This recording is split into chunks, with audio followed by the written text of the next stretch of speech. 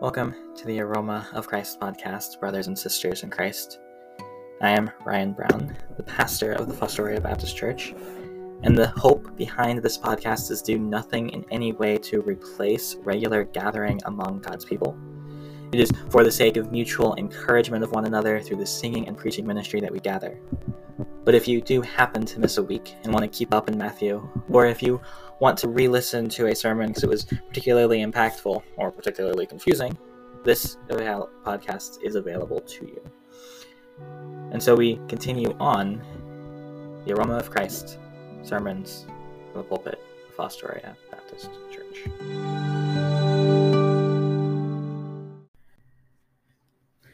Our scripture reading for this upcoming Easter Sunday is going to be Isaiah 52:13 through 53:6. We have been looking at that passage over the course of the last two Sunday evening services that are hopefully going to be made available upon this podcast. We're going to use our scripture reading as a means of review of the three stanzas we've already covered of this beautiful 5-stanza song.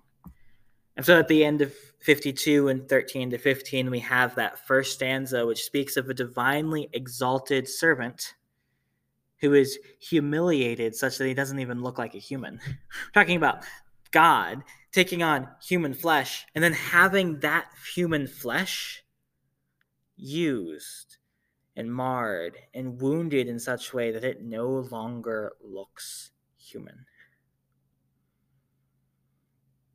And then from that, he sprinkles many nations so that kings will stand in silent awe of him, worshiping him because they have been cleansed by him. But they then start to speak in the second stanza, 53:1-3, and talk about how not many believe. And in fact, they, in their natural state, didn't believe because the servant, divinely exalted as he was, came in human form in humility. Jesus wasn't constantly looking around showing his glory, but had no form, nor comeliness, nor beauty that we should desire him. He looked just like any one of us, and so we rejected him and despised him.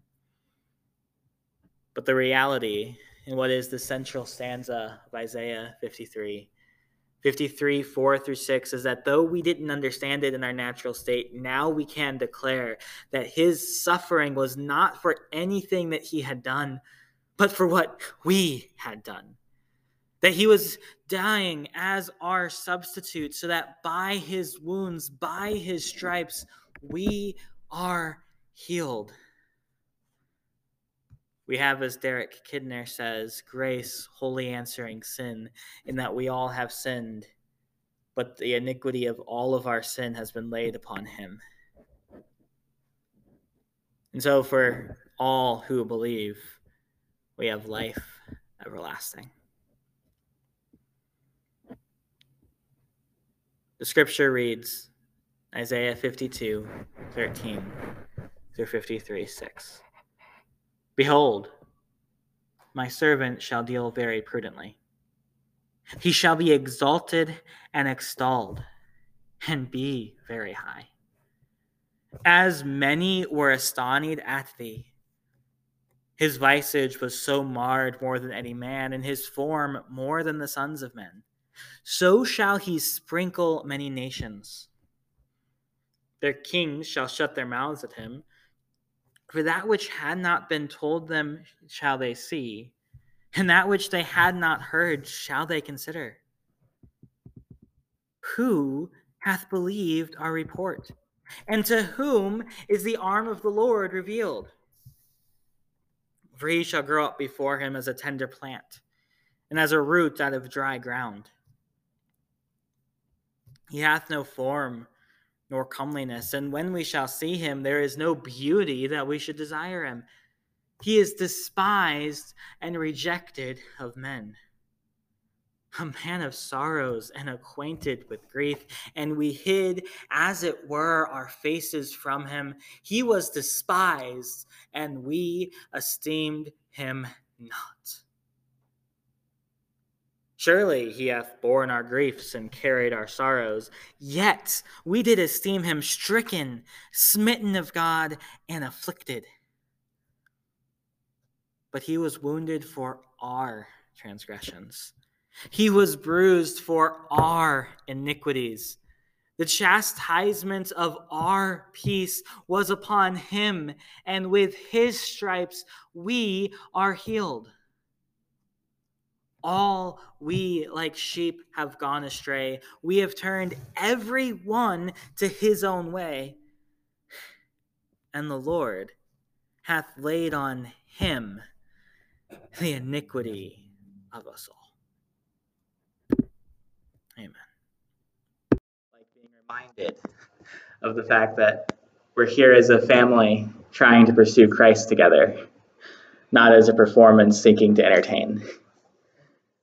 And so we go back in thinking about Isaiah 53, verses 7 through 12. He was oppressed and he was afflicted, yet he opened not his mouth. He is brought as a lamb to the slaughter, and as a sheep before her shearers is dumb, so he openeth not his mouth. He was taken from prison and from judgment, and who shall declare his generation? For he was cut off out of the land of the living. For the transgression of my people was he stricken. And he made his grave with the wicked, and with the rich in his death. Because he had done no violence, neither was any deceit in his mouth. Yet it pleased the Lord to bruise him. He hath put him to grief. When thou shalt make his soul an offering for sin, he shall see his seed, he shall prolong his days, and the pleasure of the Lord shall prosper in his hand. He shall see of the travail of his soul and shall be satisfied. By his knowledge shall my righteous servant justify many, for he shall bear their iniquities.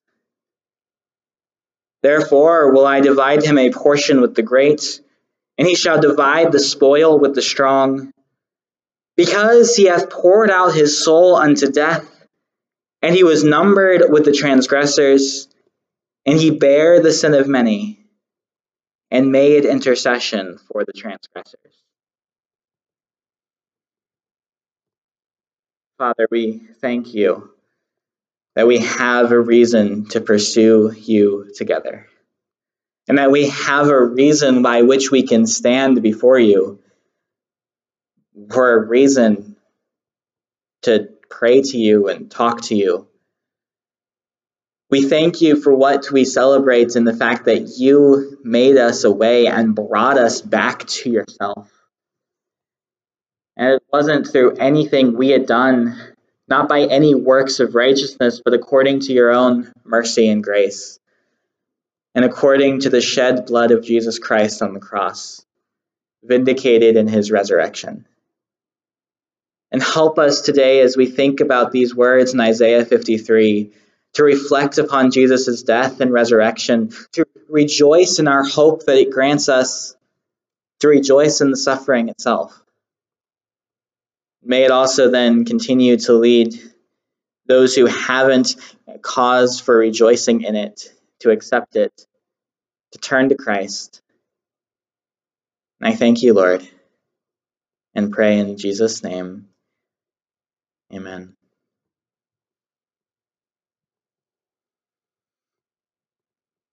As we work through Isaiah 53, 7 through 12, I want us to be regularly thinking back and coming back to two questions. Who killed Jesus and why? Who killed the suffering servant and why was he killed? The first stanza we look at today, the fourth stanza in the servant song, looks at the death of the servant, which is a little strange because verses 4 through 6 also looked at the death of the servant. But now we're given something like a second account. Verses 7 through 9 again say this: He was oppressed and he was afflicted, yet he opened not his mouth. He is brought as a lamb to the slaughter. And as a sheep before her shearers is dumb, so he openeth not his mouth. He was taken from prison and from judgment, and who shall declare his generation? For he was cut off out of the land of the living. For the transgression of my people was he stricken. And he made his grave with the wicked and with the rich in his death, because he had done no violence, neither was any deceit in his mouth. He was oppressed and he was afflicted, yet he opened not his mouth. Now we can certainly say, without even really thinking about it, that he was certainly afflicted. Prophet Isaiah throughout the song has already talked about him being wounded and bruised, having stripes and chastisement placed upon him. He most certainly was afflicted. But here we also have something that's added first, to say that he was oppressed. Oppressed and oppression, these words are associated with a wrongful use of authority. Someone with authority being tyrannical in how it's applied. It gives us indication that there was an injustice to the oppression and affliction. It shouldn't have been that way that it was. And when we zoom forward to think about Jesus crucified, we can see certainly a lot of tyrannical use of authority. The high priests rush him into a trial, convict him of crimes without any witnesses, something that's not just foreign to our ideas, but abominable within the Mosaic law as well.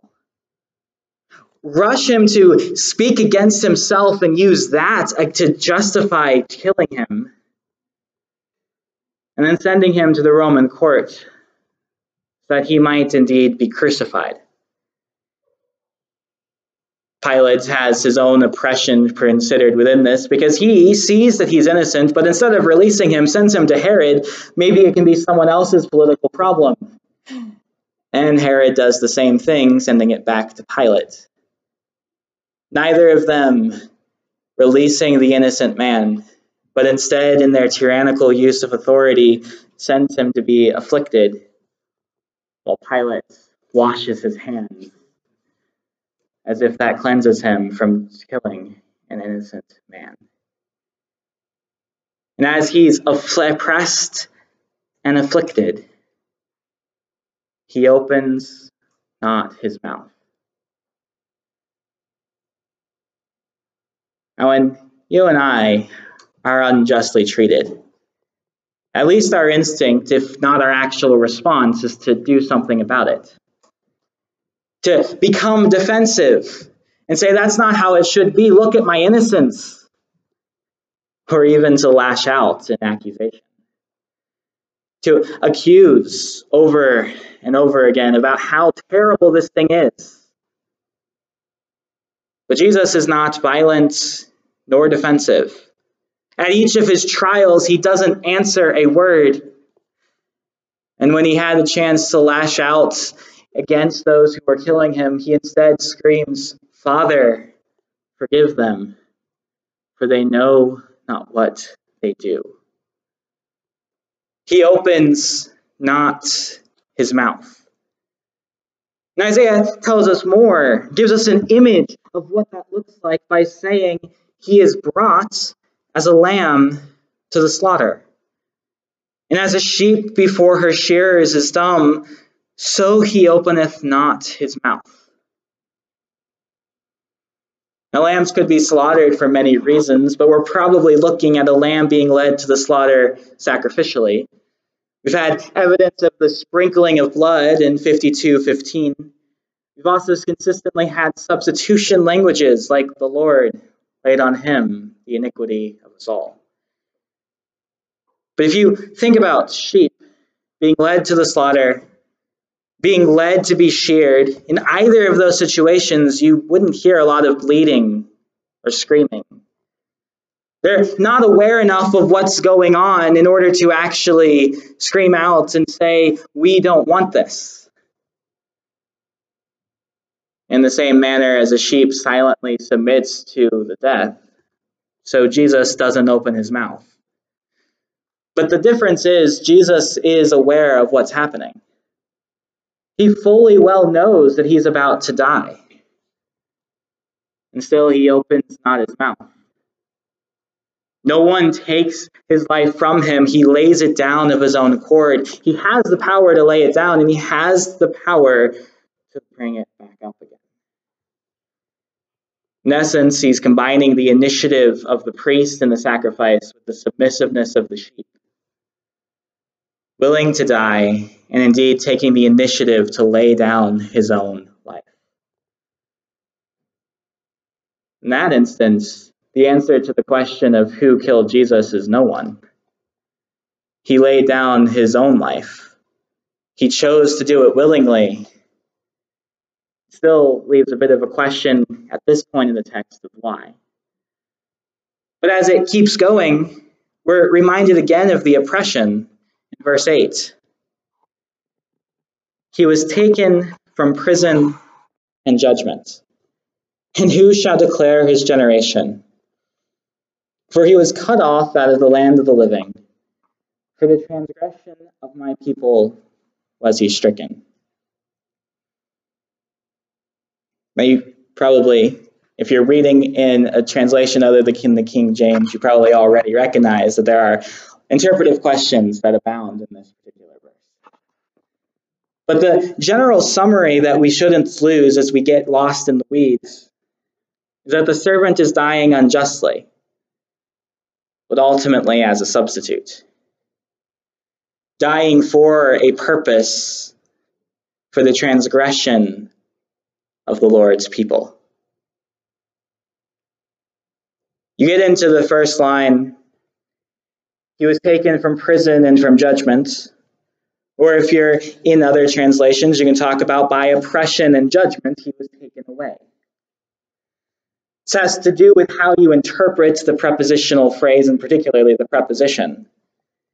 And the idea does seem to be, within the song as a whole, and I lean only slightly this direction, that Jesus and the servant here, this servant Jesus, is being oppressed.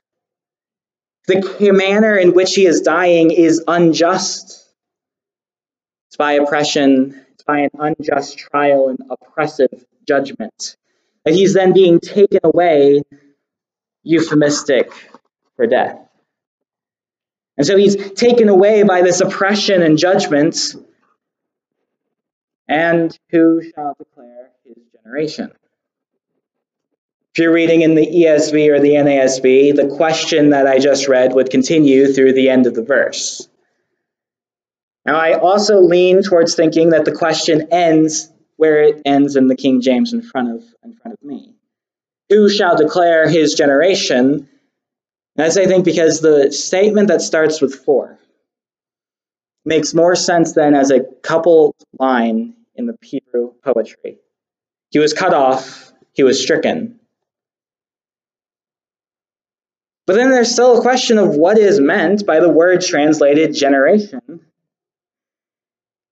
And what is this question indicating? Could mean, as for his generation, who considers, who declares, who cares? In that instance, a restatement of verses 1 through 3, that no one esteemed that this was a big deal. No one believed the report. Or it could be, as for his seed, as for his offspring, who can declare it? Having been cut off from the land of the living, he has no physical descendants who can be declared later on. Again, under very slight, I lean towards that second. As for his offspring, who can declare it? Why? He was cut off out of the land of the living. For the transgression of my people was he stricken. cut off out of the land of the living. He's no longer in the land of the living, but instead is dead. But in that very thing, it said more dramatically than simply saying he's no longer alive. It said he was cut off from the land of the living. There's a violence to it. There's a prematurity to it, as if he was cut off in the prime of life. He was indeed killed, cut off. The persecutors mentioned in or implied in verse 7. The persecutors mentioned and implied in at least my understanding of the beginning of verse 8 have cut him off from the land of the living. But even still, it was for the transgression of my people that he was stricken. Regardless of the injustice that is perpetrated, regardless of how many people understand it or not, he's cut off and stricken for good. Yahweh has his plan of working out this gross injustice for the justice and salvation of his people. For the transgression of my people was he stricken. And as he dies, we then move into verse 9 and find him being buried. And he made his grave with the wicked and with the rich in his death. Now, as we look at that saying, we find two different things that are very odd, strange about it. First is that the rich and the wicked would hardly be buried together. You think about a grave with the wicked, thinking about common criminals. You're thinking about a common grave with other criminals.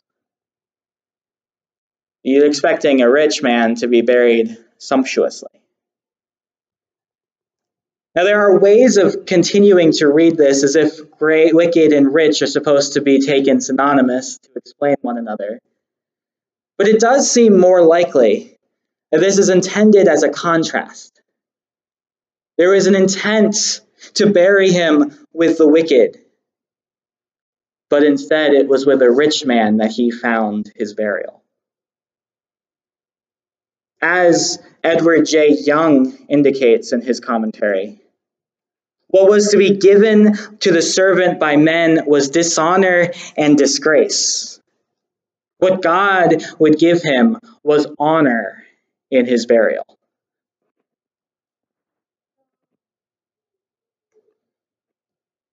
They intended to make his grave with the wicked ones, but it was with a rich man that he found his burial and death. And that particular way in which I've just explained it pulls out the second strange thing. The wicked are wicked ones. It's in the plural. But the rich is just a rich man. It's in the singular. If you were expecting just to compare or even give a direct synonymity towards wicked and rich, you'd expect both to be plural or both to be singular. The fact that one is plural and the other singular seems to directly connect us to the fact that this is not just talking about that, but passing into the realm of prediction. They were intending to bury him with the common criminals that he was killed with, but instead it was Joseph of Arimathea, a rich man, secret disciple of Jesus, who came and asked for his body so that he could borrow his own tomb and so be with a rich man in his death. God beginning the process of vindication and honoring, as is stated in the rest of verse 9, because he had done no violence, neither was any deceit in his mouth.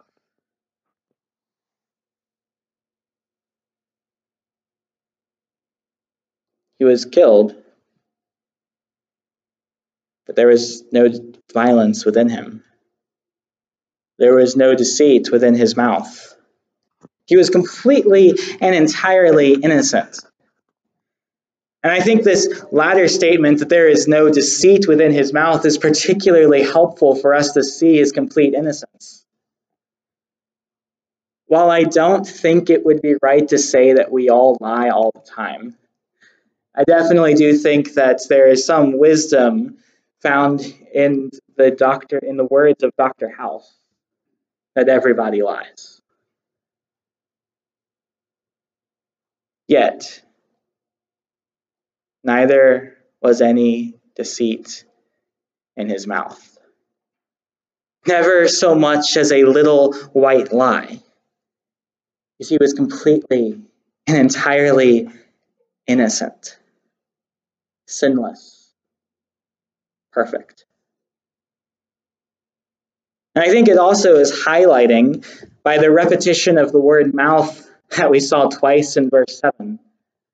Not just that he was innocent through the whole time, but that he had an innocent death, without a violent lashing out, without lying or deceiving even in that moment, by continuing to entrust himself to the one who judges justly, who vindicated him in his burial and beyond. Which is where the final stanza takes us, verses 10 through 12. The vindication of the servant. We read it again. Yet it pleased the Lord to bruise him. He hath put him to grief. When thou shalt make his soul an offering for sin, he shall see his seed. He shall prolong his days, and the pleasure of the Lord shall prosper in his hand. He shall see of the travail of his soul, and shall be satisfied by his knowledge. Shall my righteous servant justify many? For he shall bear their iniquities. Therefore will I divide him a portion with the great, and he shall divide the spoil with the strong, because he hath poured out his soul unto death, and he was numbered with the transgressors, and he bare the sin of many, and made intercession for the transgressors.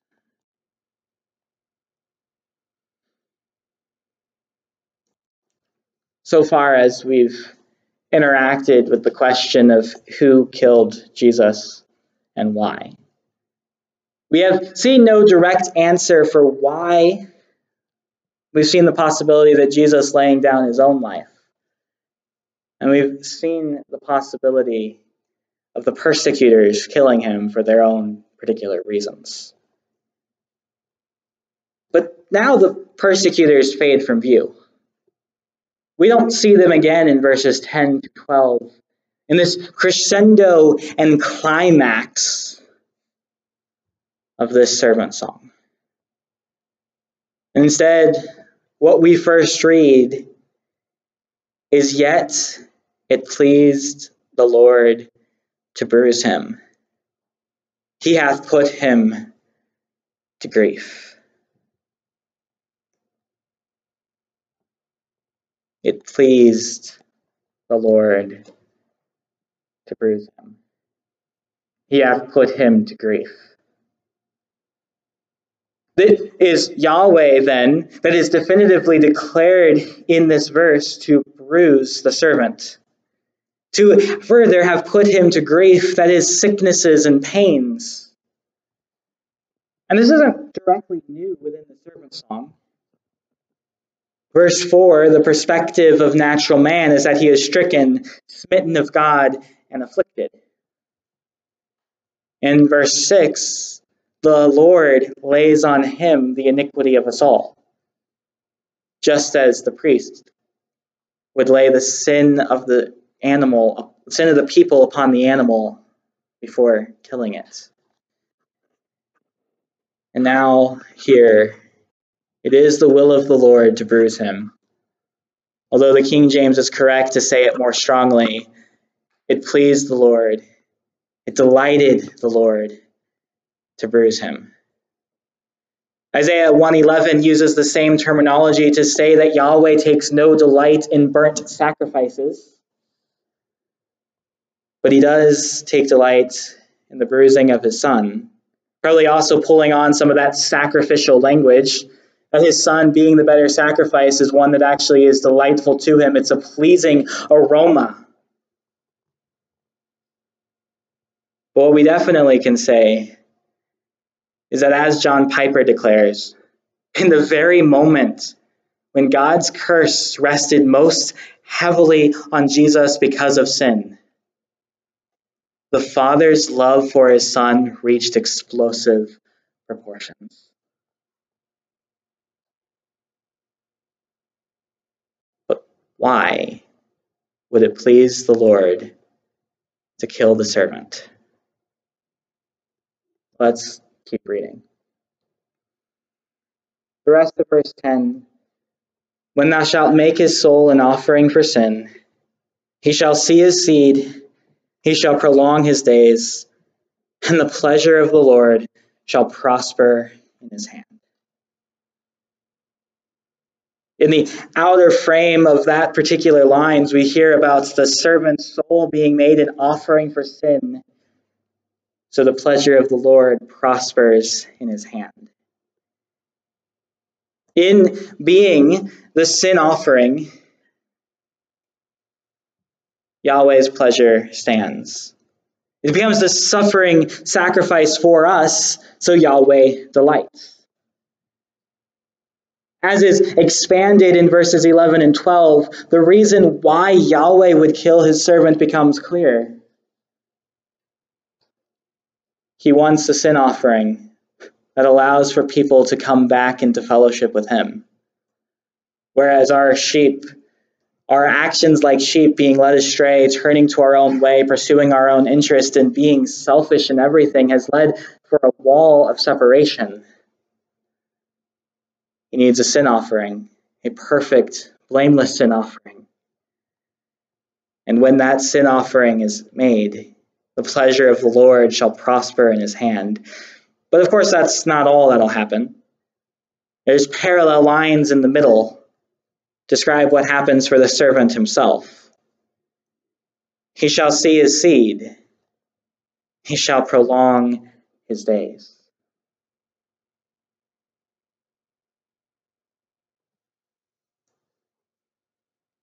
He shall see his seed and shall prolong his days. Now, this is one of many hints of the resurrection within Isaiah 53. Because he's just been bruised and put to grief, which throughout the rest of Isaiah 53 has meant that he has poured out his soul unto death. It is referred to the fact that he has been killed and cut out from the land of the living. Yet though he has been made a sin offering in this way, he is seeing his seed, and his days are being prolonged. And there's an indication of blessing and vindication coming upon the servant, and that he gets to have offspring and long life. The offspring here is different than the offspring we talked about in verse 8, as it's not physical. It's offspring of the cross. It's sons and daughters. It's I and the children God has given me, as Isaiah said of himself in chapter 8, and the author of Hebrews applies of Jesus in chapter 1. He has this offspring of the cross and a lengthened life that stands as being the definition of blessing given in the Proverbs, and in contrast to the judgment he received in verse 8, when there was no generation to declare, and he was cut off, possibly and likely in the prime of life. And so he has vindication as he dies on the cross, with his resurrection, seeing seed and long life. Any favor that was lost was only temporary. And then it keeps going. And verse 11 tells us, he shall see of the travail of his soul and shall be satisfied by his knowledge. I think it is awkward to take by his knowledge with the following line. So I'm following the New English translation to suggest that it goes with this introductory part. He shall see of the travail of his soul and shall be satisfied by his knowledge. He's going to be in anguish of his very self, but he's going to see. And he will be satisfied by what he finds, by the knowledge that he has. Indeed, John 19:28-30 gives us such a picture. Jesus, knowing that all things are accomplished, then asks so that scripture would be fulfilled and says, I thirst. And after then scripture is fulfilled as he says, I thirst, he then fundamentally and powerfully declares, it is finished. He has seen, and by his knowledge that all things have been accomplished, he can then be satisfied and declare, it is finished, it is over. I have now endured the cross and have the joy set before me. Into your hands I commit my spirit.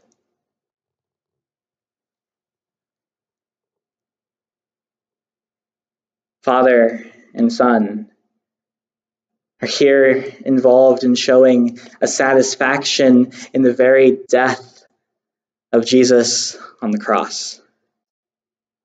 And as God continues speaking, he says, my righteous servant shall justify many, for he shall bear their iniquities. Why is it such a pleasing thing? Why is it any satisfaction for Father and Son in this, what doesn't really seem like a Good Friday? My righteous servant shall justify many, and he shall bear their iniquities. It's a fancy term that even was in our title today of imputation. And not just imputation, but double imputation. The idea of imputation would be to ascribe the qualities of one person and put it on another. And here it is. First, with the righteousness of the servant placed upon us. My righteous one, my servant, shall make many to be accounted righteous. I don't stand here today with any righteousness of my own, but only an alien righteousness that has Jesus' righteousness placed upon me. A righteousness that has been secured not in any works that I have done, but by faith in Jesus Christ and the fact that he has died for me. I stand before God. I come before him in prayer. One day I'd stand before his judgment seat and will be treated not with my own sins and in accordance with them, but in accordance with the righteousness of Christ with which I am clothed, that has been imputed to me. My sin, on the other hand, was imputed to Christ on the cross. He shall bear their iniquities. My sin is 100% upon him. He bore it all, so that none of it again can come upon me. There is therefore now no condemnation for those who are in Christ Jesus, for it was placed entirely upon him. All the wrath God had rightly for my sin that is distasteful towards him, all of that wrath has been poured out on Christ. My sin I bear no longer. As we also quoted last Good Friday, it is, as Octavius Winslow has once written, Christ took your cup of grief, your cup of the curse, and pressed it to his lips and drank it to the dregs. Then he filled it with his sweet, pardoning love and gave it back to you to drink and to drink forever.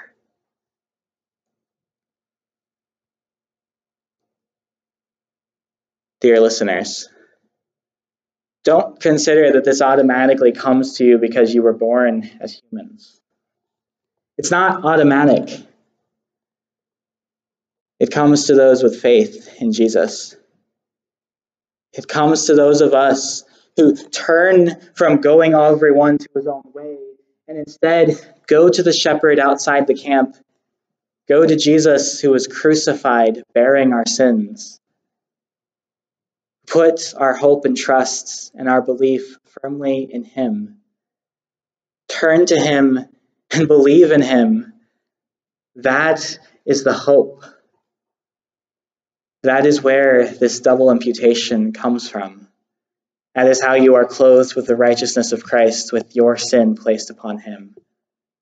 Turn to him and believe. Jesus' vindication continues. Yahweh continues to speak in verse 12 and says, "Therefore I will divide him a portion with the great, and he shall divide the spoil with the strong." The vindication continues in this inheritance, and particularly this inheritance that's described as a plunder and a spoil. It's a victor's inheritance. Christ has indeed been victorious. He defeated death by dying and showed that he defeated death by rising again. But even here, he doesn't just have this portion that is shared with the great, he then divides it with the strong. The word strong could also refer to numerous, but if it does indeed refer to strong, it seems to refer to those who are strong through faith in him. And it shows that even in his vindication, he's still concerned to minister to those whom he has accounted righteous by his actions. He just shares the spoil. And of course it does continue to point out. He poured his soul unto death, as we will just read in a moment. And yet he has an inheritance. He has a portion in a spoil. And he has that portion in the spoil because he hath poured out his soul unto death, and he was numbered with the transgressors. He voluntarily poured out his soul, pulled out his very self unto death. And in that death, he was numbered with transgressors, died as a criminal, in fact, between two criminals, bearing the curse of God's wrath against our sin. And in that very thing, he bare the sin of many and made intercession for the transgressors. Again, our sin is imputed to him as he dies. So that there's only two places that punishment for sin comes: in the cross of Jesus and in hell for those who do not believe. And now, having died, he makes intercession for us. In his vindication, in his glory, still ministering to us who believe, praying regularly for us, pleading our cause, and making it very obvious that there will be no condemnation.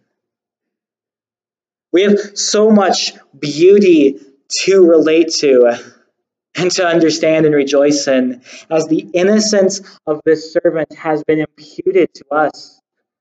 So we ultimately share in his inheritance as he still intercedes for us. Father, I do ask that you would lead us to rejoice more in that reality and to celebrate the death and resurrection today and every day. It is our one hope in life and death. And we come very glad that you have done this work in us. So, Lord, we pray. In Jesus' name, amen.